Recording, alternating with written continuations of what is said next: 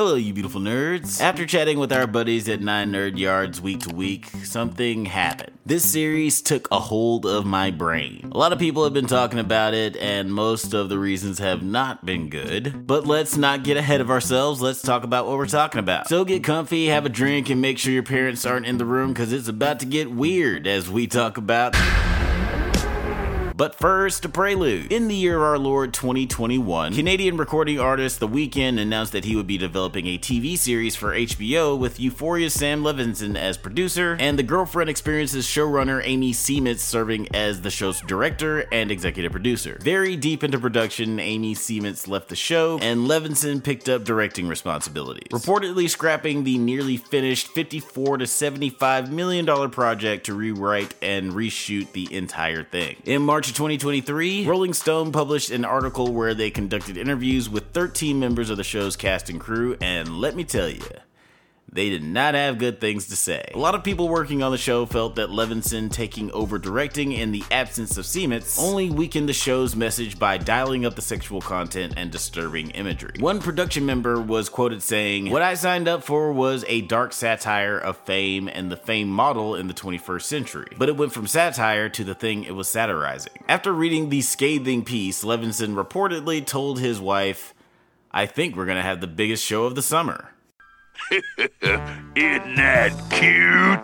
But it's wrong! Oh dear. Oh, the hubris. I genuinely think that there is a lot of interesting stuff being tackled in this show, but unfortunately it was being handled by apparently the two horniest dudes in America. Unfortunately, there have been way too many real life stories about women who have been abused and taken advantage of in the entertainment industry. This could have been an opportunity to talk about those injustices in a way that really hadn't been done before in the guise of a sexy crime thriller. This could have been A Star is Born meets Basic Instinct in a way done hitherto undreamt of. Did you seriously just say hitherto undreamt of? But every time the show would venture in that direction, the show would literally stop to interject what I can only describe as an upsetting sexual action sequence. I've never found sex less sexy in all my days. The dialogue in this show feels like it was written by a 12-year-old who recently discovered porn. It's very childish and at times sounds like people are just making up shit as they're going along. Especially knowing how tumultuous this set was, I would not be surprised if there was a lot of improv in the more heated scenes when people are arguing or in conflict, which is probably also why Eli Roth's dialogue is the only thing that is believable about this show. What the fuck is this?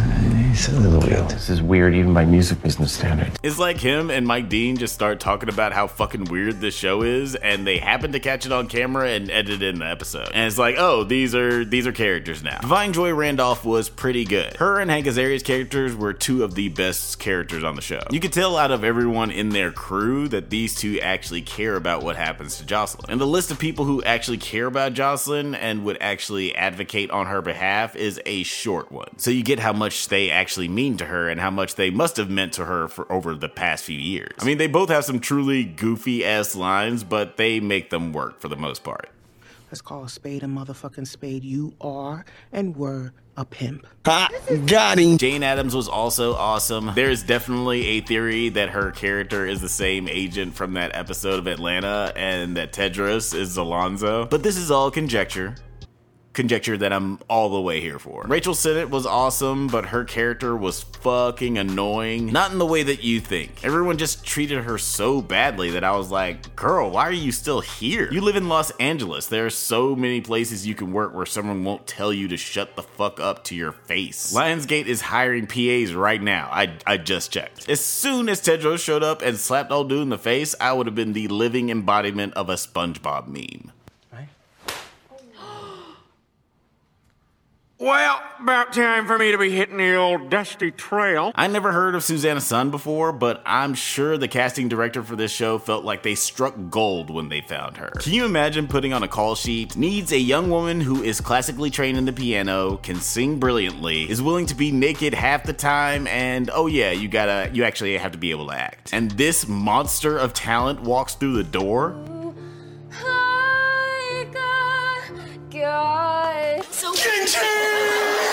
she was awesome. I wish that her character did more. Like when the psycho thriller aspect of the show started to go away and it was clear that Chloe wasn't gonna murder Jocelyn or some such shit, she became a lot less interesting. She was far and away my MVP of the show, and I still got that damn family song stuck in my head. Of all the failings of this show, and there are many, the acting isn't really one of them. The Weeknd is ridiculous half the time, but even he isn't unwatchable when the scene is written decent enough. Casting someone other than him would have made the show infinitely better though. He's definitely not the worst musician turned actor in the world, but there is an air of arrogance in his involvement in the project. Not only did the man decide that no one on earth could play this role but him, and to that I say, get the fuck up out of here with that. But there are also numerous needle drops of songs by The Weeknd throughout this whole show, to which I also say, get all the way the fuck up out of here with that. But let's talk about the elephant-sized rat tail in the room. Let's talk about the character of Tedros and what he's supposed to represent. When we meet Tedros, it's clear to the audience that there is a sinister darkness to him. We see him casually lying, we see him torture Isaac in the form of some demented stage performance coaching, and overall we see him become an unpredictably toxic presence in Jocelyn's life. And I have to admit, I kinda like this part of the show. The idea of what a cult leader / pimp would do if they were an executive producer on a pop star's album and was given carte blanche Got him. sounded twisted and cool. Does that make me sick?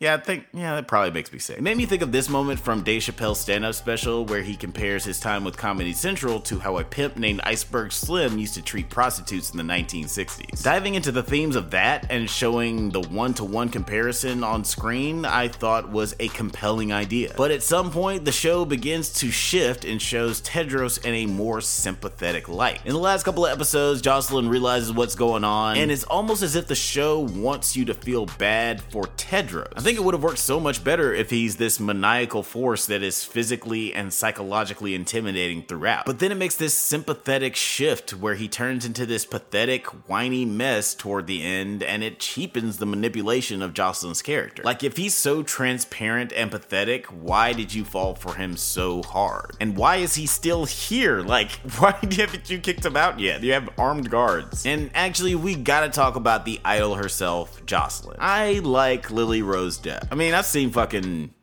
yoga hosers, and she actually did a really good job in this role. There were a lot of moments where I was genuinely impressed by how she's grown as an actor. She was almost my MVP of the series, but y'all know I can't just be throwing that around. As good as she was in this role, her character was kinda booty. Actually, it's mostly booty, like literal booty. I don't think there's one scene in the entire show where we don't get a gratuitous shot of her butt. But the needs and wants of her character were very poorly executed, and it kind of bugged the ever-living out of me. At one point in the series, Jocelyn and Isaac have this really interesting conversation about the power of music and trauma's place in it. Can you create good art if you're a well-assimilated member of society, or is great art wrought from trauma? I've heard this point brought up in several different ways and a lot of different conversations about entertainment. There's people actually on the Writers Guild picket line who have signs that say AI doesn't have childhood trauma. And they brought it up in a pretty thoughtful way in this show as well. Until the question of do you need trauma is answered with